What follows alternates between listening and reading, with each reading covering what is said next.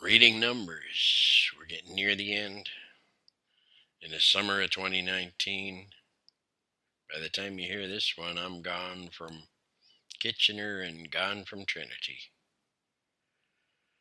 Yahweh spoke to Moshe, saying, Command the children of Israel and say to them, When you enter the land, Canaan, this is the land that will fall to you as an inheritance, the land of Canaan by its borders. The Negev limit will be for you from the wilderness of Sin alongside Edom. The Negev border will be for you from the edge of the Sea of Salt on the east. The border will then turn for you from the Negev side of the Scorpions Pass, crossing on to Sin. Its outer lines will be from the Negev side of Kadesh Barnea, then going on to Hatzar Adar, and crossing on to Atzmon. The border will then turn from Atzmon toward the Wadi of Egypt. Its outer lines will be at the sea. As the seaward border will be for you, the Great Sea and its own border, this will be for you the seaward border, and this will be for you the northern border. From the Great Sea you are to mark yourselves a line to Hill's Hill. From Hill's Hill you are to mark going to Hamat, and the outer lines of the border shall be at Zedad. Then the border will go out to Ziphron. Its outer lines will be Hatzar Einan. This will be for you the northern border. And you are to mark for yourselves for the border eastward, from Hatzar Einan to Shepham. And the border will go down from Shepham to Rivlah on the east Ayan, the spring. Then the border will go down and brush the shoulder of the Sea of Kinneret eastward. Then the border will go down along the Jordan. Its outer lines will be the Sea of Salt. This will be for you the land in all its borders round about. So Moshe commanded the children of Israel, saying, This is the land for which you are to arrange inheritance by lot, that Yahweh commanded to be given to the 9 tribes and to the half-tribe. For the tribe of the sons of Reubenites according to their father's house, and the tribe of the sons of the Gadites according to their father's house, and half of the tribe of Manasseh, have already taken their inheritance. 2 tribes and a half-tribe have taken their inheritance across from Jordan Jericho, eastward towards sunrise. Yahweh spoke to Moshe, saying, These are the names of the men that will arrange for your inheritance of the land. Eleazar the priest, and Yehoshua son of Nun, and one leader per tribe you are to take for arranging inheritance of the land. And these are the names of the men. Of the tribe of Yehudah, Caleb, son of Yefuneh. Of the tribe of the sons of Shimon, Shemuel, son of Ammihud. Of the tribe of Benjamin, Eladad, son of Kislon. Of the tribe of the sons of Dan, leader, Boki, son of Yogli. Of the sons of Joseph, of the tribes of the son of Manasseh, leader, Haniel, son of Ephod. Of the tribe of the sons of Ephraim, leader, Chemiel, son of Shiptan. Of the tribe of the sons of Zebulun, leader, Elitzaphan, son of Parnach. Of the tribe of the sons of Issachar, leader, Paltiel, son of Azan. Of the tribe of the sons of Asher, Ahihud, son of Shalomi.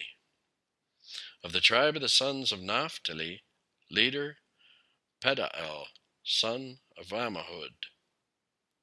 These are they whom Yahweh commanded to parcel out inheritance for the children of Israel in the land of Canaan. So ends chapter 34 with the enumeration of the next generation of leaders, plus Caleb and Jehoshua. Numbered footnotes, week 7, balanced equities. Monday, chapter 34, tribal turf. Chapter 34, the same editorial voice recaps the plan, reviewing geographic boundaries or perimeter of the homeland into which the people will enter, with a footnote about the 2.5 tribes across the Jordan. Eleazar and Joshua will lead. 12 representatives, starting with Caleb, participate in the allotment within that common perimeter, and these adjudicate equities amongst the tribes. Start from the southern Negev, from Edom and Aqaba, to the west, skirting Egypt. Run up along the shore of the Mediterranean, cut in at Mount Hor, then cutting ambiguously toward the east side of the Sea of Chinnereth, also known as Galilee and later Tiberias, then more clearly along the Jordan to the Dead Sea. Within that perimeter is the apportionment or the allotment for the remaining tribes. In our generations, this can be read as an expansionist claim by the State of Israel and its allies, to be resisted by Palestinians and theirs. The tradition reads it as a frame, anticipating the future fortunes of each ancestral house, with the maid's sons allocated the marginal frontiers never fully held. Joseph's sons and Benjamin, sons of Rahab, centered in the future Judea or Judah, and Leah's sons, populating Israel and Simeon and Reuben down into the Negev. These allotments will be realized, then lost, through the later books of former prophets we call histories. Here the stage is set for the dramas to follow, with a perimeter marked. Perhaps David and Solomon aspired to some control over all of this, but in less than a century that ambition was broken, and the divided kingdoms never enjoyed exclusive occupancy without neighbors interspersed in tribes amongst them. Our own imperial and colonial context has shaped our reading of the claims to the Promised Land and the relationships to the people of the land. Our modern experiment of nation states tried to parcel out the whole globe in ways that will not hold, and then to decolonize into adjoining nation states with the myth of sovereignty and free, uncoerced, multilateral agreements amongst them. Dream on. If we read Torah with the Talmudic traditions, we can learn a lot about equities amongst ourselves and the coexistence with neighbors. If we read some kind of determinist protections of hegemony of one religious people preferred by God over and against others, rather than a witness to the nations from amongst them, unholy alliances will follow with secular imperial forces, currently the dominant public narrative about Israel and America. What if the stage is set, the representatives of the ancestral houses are named, and we are ready to unfold the next stories, next chapters? If our national denomination names its regions and its presiding officers to represent them, does it follow that we have a plot to dominate Canada? Well, yes, as we first organized from 1905 to 1925, we did tend to imagine becoming a national church.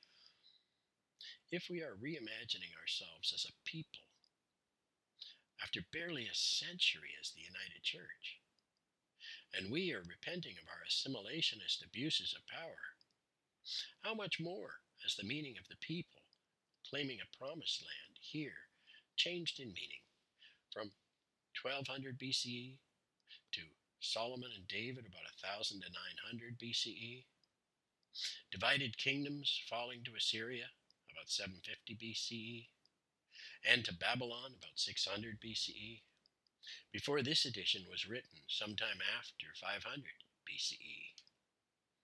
This is like Chaucer being rewritten through Shakespeare, through the Romantics, into some kind of graphic novel. What word do you have?